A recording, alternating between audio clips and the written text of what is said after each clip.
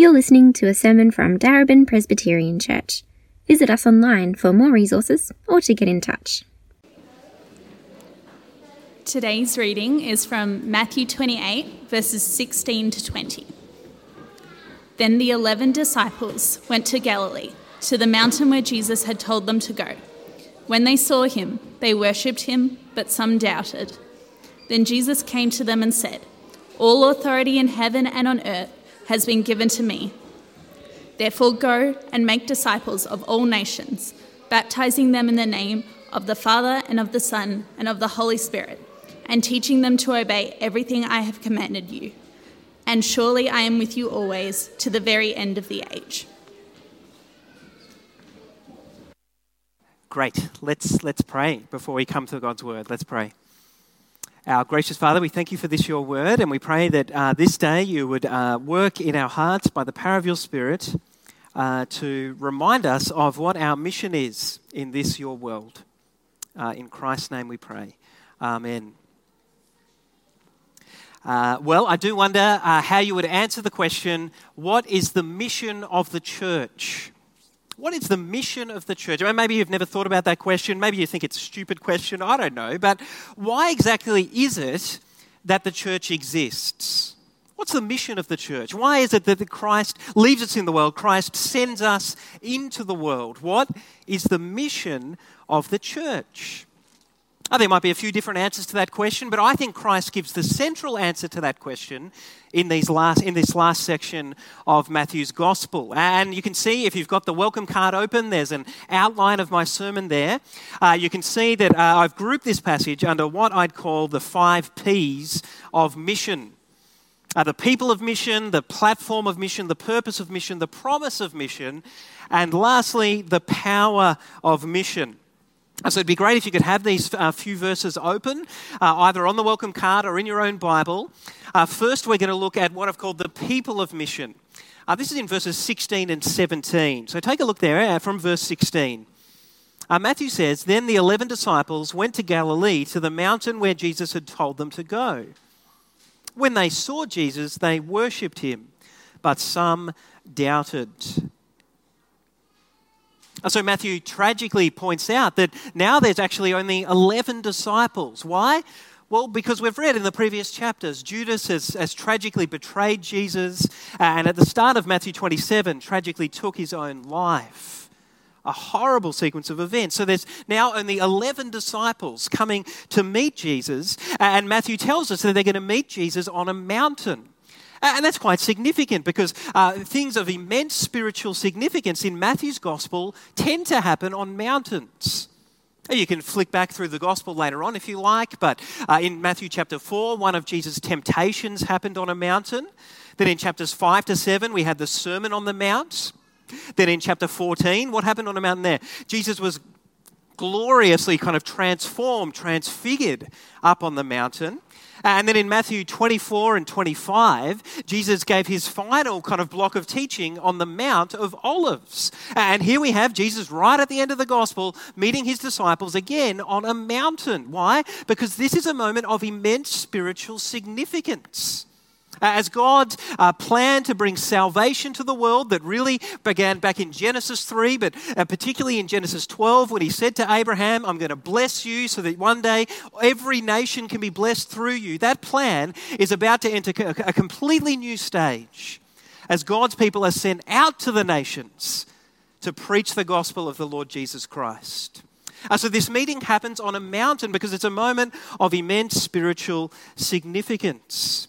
And when Jesus' disciples see Jesus, notice that they worship him. No, we shouldn't miss that. It's actually another key piece of evidence for Jesus' resurrection. When I studied at university, I did an arts degree and I studied a guy named Thomas Kuhn. You can Google him later on. It's Kuhn, Kuhn. Not like the cheese in Australia, although I think they've recently changed their name. But Kuhn. And Thomas Kuhn was particularly interested in exploring how cultural and scientific and philosophical changes happened over time. His observation was that usually there's an existing paradigm, a kind of existing way of thinking about things in whichever field it's in. Everyone kind of accepts the existing paradigm. And then typically someone comes along who's a real outlier, right? They're saying all sorts of radical things. Most people think they're a bit of a crackpot, they reject everything that they say. But over time, some people in the dominant paradigm think, hey, this person's onto something. So over time, a new paradigm emerges, a new way of seeing things, of thinking about things.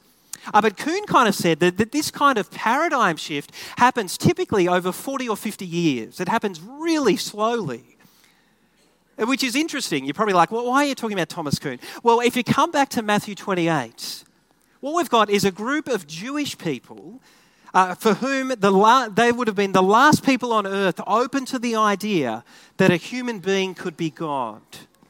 The last people on earth who would think that it was appropriate to worship a human being. And yet here we have a group of Jewish disciples almost immediately worshipping Jesus. But the Jewish people had a particular way of thinking about God, a particular paradigm, you see. They believed that there was one true and living God, and to worship anyone or anything else was just plain idolatry. You see that all through the Old Testament. And yet here these Jewish disciples of Jesus are bowing their knees and worshipping Jesus. Why is that? Well, I think the most logical explanation is that they saw Jesus raised from the dead, and almost immediately, not 40 or 50 years, but straight away, it shattered their existing way of thinking about God. They knew that Jesus really was Matthew 1:23. Remember where Matthew started. Jesus is Emmanuel, God with us. Jesus is worthy of this worship. So the disciples, most of them fall down and worship Jesus, but not all of them. You notice how honest the gospel accounts are? Another evidence for their reliability, right? Not trying to kind of sugarcoat things, cover things up. Matthew clearly says, but some of the disciples doubted. And we see in other gospels that doubt is a really quite common response to Jesus' resurrection. The disciples on the Emmaus Road doubt. Mary doubts at the tomb in John's Gospel. The disciples who were fishing and Jesus appears to them, they're filled with doubt. Doubt is a really common response to Jesus' resurrection because, as I said last Sunday, even in Jesus' day, dead people usually stayed dead. But it's not like resurrections were a dime a dozen. Oh, of course that person came back from the dead. People in Jesus' day had to be convinced of the resurrection, just like people today. But from John's Gospel, we do know that by this stage, Jesus has already appeared to his 11 apostles in the upper room. Maybe you remember that episode? So it seems pretty unlikely that it was Jesus' 11 apostles who doubted in this instance. But I think that probably the most likely explanation of who doubted is found back in verse 10. If you've got Matthew 28 open, not just the passage for today, but a few verses back in verse 10, Jesus says to the women, do not be afraid. Go and tell my brothers to go to Galilee. There they will see me. As you notice, Jesus uses the word brothers there. And if you scan back to verse 7, you'll see that the angel uses the word disciples in verse 7. So I think when we come down to verse 17, what's going on is that Jesus' 11 apostles who've already seen Jesus raised from the dead, they are absolutely ready to worship Jesus. They're convinced that he is the risen Lord. But some of Jesus' other followers, the broader brothers and sisters in Christ, referenced in verse 10, some of them are still full of doubts. Right? This is their first time seeing Jesus. In fact, I think it's quite likely that this meeting with Jesus on the mountain is what Paul refers to in 1 Corinthians chapter 15. You can read 1 Corinthians 15 later on, but Paul says there that at one time after Jesus was raised from the dead, he appeared to more than 500 of the brothers at one time. I think it's pretty likely that this is that appearance. Jesus appearing to all the brothers and sisters in Christ. As we've read in Matthew's Gospel, the brothers are those who've heard his word and put his word into practice. So what does this mean when it comes to the people of mission? I think there are two implications of this. The first implication is that Jesus gives this commission to every single one of his disciples. Well, that's important. Like some people want to say, look, Jesus only commissioned his 11 apostles here. So today it's really only the Christian professionals who are obliged to follow this commission. But it's the pastors, the church planners, the paid evangelists, the people who work for the parachurch organisation that's telling people about Jesus, right? They're the ones who are on about making disciples. The rest of us are off the hook. But that's not the case, is it, right? Jesus gives this commission to all his disciples, abroad, possibly up to 500 of his disciples. Which leads to the second implication, which leads to the second implication of these words, which is that we're to carry out this mission together. Right? We're to be a people on mission, a community on mission. Sometimes when you think about telling someone about Jesus, your frame of reference for that is always as a Lone Ranger evangelist. It's me by myself, and you just feel really isolated and alone. But I think in the Bible, the picture we've got is that we're to be a people on mission together. Each one of us playing our part in this great mission of telling people about Jesus. Now, of course, each of us are going to have a different part to play in that mission. I'm not saying we're all exactly the same. Each of us have different personalities, different gifts, different experiences, different training. Right, but to use the language of DPC's vision statement, all of us are called to play our part in someone else's story of finding deep satisfaction in knowing and serving Christ. All of us can play our part, right? All of us can pray for someone to come to know Jesus. It's a wonderful thing to come to know Jesus. Why wouldn't you pray that for someone?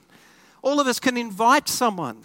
All of us can be warm and welcoming to one another's family and friends. All of us can learn to tell our own story of finding satisfaction in knowing and serving Christ. Right? All of us are called to play our part in this great mission of making disciples of our Lord Jesus Christ. Right? That's the people of mission. We're in this together. We're here to support each other as we seek to make Jesus known. What about the platform of mission, the launching pad of mission? Well, I think it's what Jesus says in verse 18. Take a look there. Jesus says, "All authority in heaven and on earth has been given to me." And we've seen this a fair bit, this idea that Jesus has all authority. There's really a key theme in Matthew's gospel. And we've seen a number of times that it takes us back to the prophet Daniel's vision in Daniel chapter 7, verses 13 and 14. And Daniel says there, "In my vision at night I looked, and there before me was one like a son of man coming on the clouds of heaven. He approached the Ancient of Days and was led into his presence. He was given authority, glory, and sovereign power. All nations and peoples of every language worshipped him. His dominion is an everlasting dominion that will not pass away, and his kingdom is one that will never be destroyed." Right, Matthew's saying that Jesus' resurrection declares once and for all that he is this Son of Man. Right, the one who's been entrusted with an eternal kingdom, the one who's been given all authority, sovereign power over people of every nation. The Lord Jesus has all authority. Right, not some authority or most authority, but all authority. I reckon we need to dwell on that a little bit. What does it mean for Jesus to have all authority?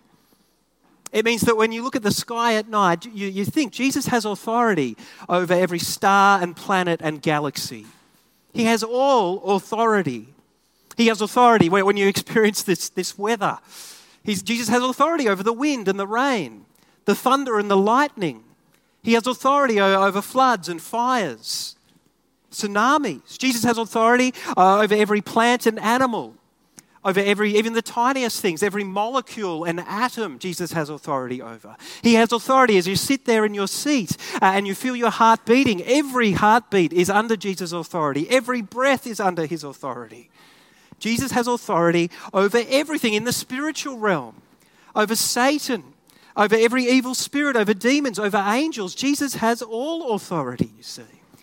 There's no nation that's outside of his authority, no government anywhere, no terrorist or army or weapon that is outside of Jesus' authority. He has all authority. Right? Jesus has all authority. Not one person or thing or event or circumstance is outside the sovereign control of Jesus. Now, maybe you think I'm labouring this a bit, but it's actually really important, because I don't think you'll really get started with talking to someone about Jesus or go very far with talking to someone about Jesus if you're not deeply convinced of this. Right? Why bother telling people of every nation to bow their knee and confess that Jesus is Lord if Jesus isn't actually Lord of every nation? Why bother doing it? If Islam and Hinduism and Buddhism and Sikhism, if they're all just the same, if Jesus is only Lord over Western countries that have Christianity, then why bother with mission, you see? But if Jesus is Lord over every nation, if he really does have all authority, then it makes complete sense to call people from every nation to bow their knee before him. And even if you think about it on a more personal level, you remember a few days before this, Jesus was being arrested and tried and crucified, and his disciples were all over the place, deserting Jesus. And yet after this encounter with Jesus, the disciples are completely transformed. You think about Peter. Peter, who was passionately denying Jesus, becomes someone who's passionately declaring Jesus. Right, standing before the very same Jewish leaders in Acts chapter 4 who condemned Jesus to death, saying salvation is found in no one else apart from Jesus. What was the key to that transformation? Well, of course, the coming of the Spirit. But the Spirit coming, giving them this deep conviction that Jesus is Lord. Jesus really is the one with all authority. And now every person on the planet ought to bow their knee before Jesus. Right, this is the platform of mission, the launching pad of mission, that the Lord Jesus has all authority. What about the purpose of mission? Take a look in verses 19 and 20. This is the purpose of mission. Therefore, Jesus says, right, because I have all authority, it makes sense to go and make disciples of all nations, baptizing them in the name of the Father and of the Son and of the Holy Spirit, and teaching them to obey everything I have commanded you. Right? This is the purpose of mission. This is the central reason of why Christ sends his people into the world. The key idea is really to make disciples. Right? That's the main command in this section. And we've seen in Matthew's gospel that to make disciples isn't just to, invite someone to a course or get them to pray a prayer or tick a box. Or Jesus' idea of discipleship is a bit more intense than that. Right, Jesus' idea of discipleship is to persuade people that the blessings of knowing him and being a part of his kingdom are so wonderful, are so good, that you would be prepared to deny yourself and take up your cross and follow him. Right, that's a disciple of Jesus. And Jesus says that if we're going to give ourselves to this mission of making disciples of all nations, we have to do three things. Right? First, we must go. We must go across the room, across the office, across the street, across the neighbourhood, the city, the nation, the world. Right? We must go to wherever there are people who don't currently confess that Jesus is Lord. We must go. Second, when we go and people become disciples, Jesus says we must baptize them. Which really implies two things. Right, first, this idea of baptism implies the need for repentance, faith, and forgiveness. It's kind of like a three-part thing. Like in Acts chapter 2, for example, some people asked the Apostle Peter, what must we do to be saved? And Peter says, repent and believe. Actually, no, he doesn't say repent and believe. He says, repent and be baptized, every one of you, in the name of Jesus Christ for the forgiveness of your sins. Now, he's not saying you don't have to believe. He's just saying that baptism is connected to belief. Water baptism, in Peter's mind, is the outward physical sign of an inward spiritual reality. The reality in this instance that someone has turned away from their old life where they were in control, where they were Lord, Right, they've put their faith in Christ, and through faith in him, they've been forgiven for that life where they were rejecting Jesus, and they've turned towards a new life where Jesus is in control, where Jesus is Lord. Right, it's repentance and faith and forgiveness. Baptism implies all of that. Baptism also implies a need for the church. Right, baptism does have a vertical kind of dimension. Right, it's publicly identifying someone with the triune God, the Christian God. Which is why when I baptised Owen before, I didn't baptise him in the name of Krishna or some other God, I baptised him in the name of the Father, the Son, and the Holy Spirit. Saying that this guy is being identified with the triune God, the Christian God. There's a vertical dimension to baptism, but there's also a horizontal dimension because you're identifying someone as being a part of the triune God's people. I've been connected with the people of God. So Jesus' commission here is about planting and establishing churches. Right, it's the same with the directive to teach. Right? How is it that a disciple of Jesus is going to be taught to obey everything Jesus commanded? Well, it's going to happen by spending a lifetime in the church. Right? That's where that kind of ongoing teaching happens. It's important to remember that this mission that Jesus calls us to isn't just about saving isolated individuals. It's actually about planting and establishing churches. And Jesus says we're to carry out this mission of making disciples and planting churches among people of every nation. You might have heard before, that word nation isn't so much kind of political nation states, it's people groups.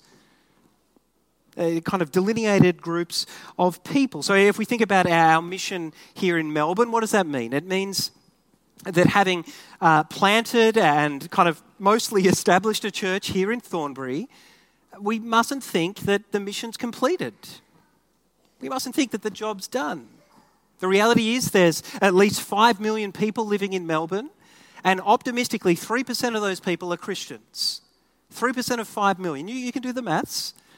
It's not many.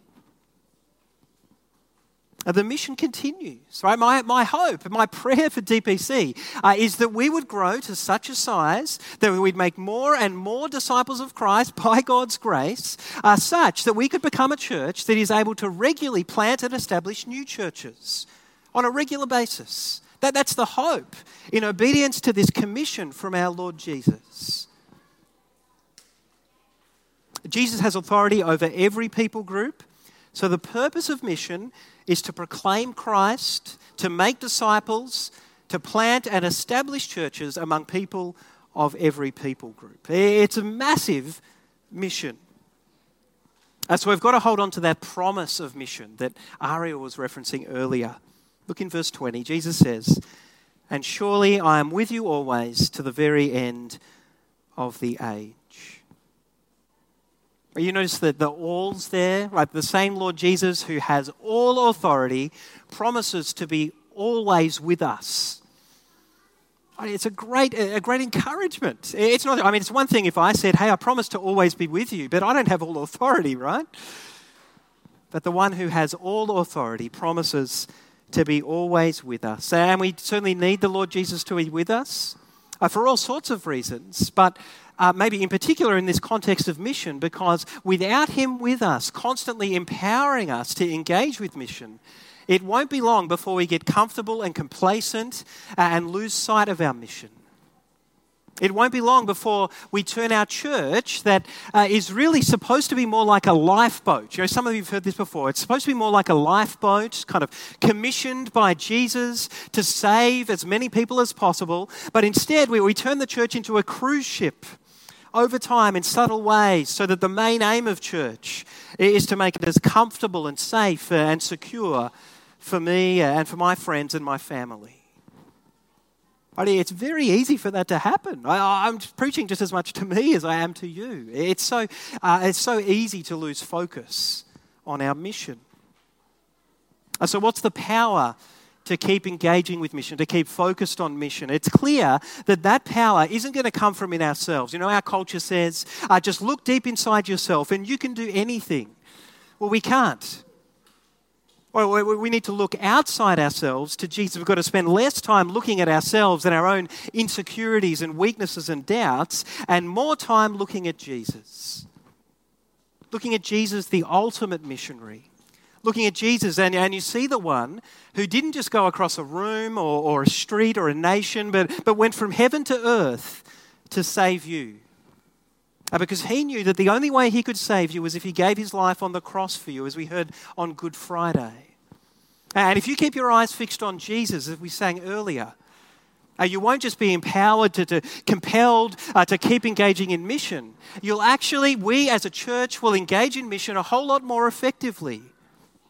If you keep your eyes fixed on Jesus and you remember that he had to die for you on the cross, the Son of Man must suffer and be rejected and killed, Jesus says. If you remember that he had to die for you on the cross, what does that mean? It tears out of your life any sense of pride or arrogance or superiority or smugness, the sort of things that people who aren't Christians hate about the church, and it actually turns you into someone. It turns us into a church that shares the gospel with gentleness and humility and respect. Incredibly attractive. A church that's transformed by this reality that Christ had to die for us. But also a church, we hope, that it's transformed by the reality that Christ was willing to die for us. That he willingly laid down his life on the cross for us. Not just because he had to, but because he wanted to. And when you know that the one who had all authority loves you and accepts you unconditionally, what does that do for your evangelism, for the sharing of your faith? It liberates you. It gives you boldness and conviction and confidence. Because if you know that you're unconditionally loved and accepted by the one who has all authority, then you just don't care so much what that other person thinks, what your work colleague thinks, or your family think, or your friend or your neighbour thinks, right? Because the verdict that matters most to you is the one of the risen Lord Jesus. So you're liberated to be bold and confident in your evangelism. Right? If we want the power to keep proclaiming Christ and making disciples and planting and establishing churches with this unique mix of humility and boldness, in the end, we've got to spend less time looking at ourselves and more time looking at Christ. Looking at Christ, the ultimate missionary, the one who was sent that we might be saved, so that we who are saved might be sent. Let me pray. Our gracious Father, we do thank you for this, your word, and we pray that our ears, our hearts, our minds would be attentive to the words of our risen Lord Jesus. That we would hear his command, his call on our life as an individual, but also as a church. And that we would keep pressing on in this mission that he calls us to. That many would become disciples of his. In his name we pray. Amen.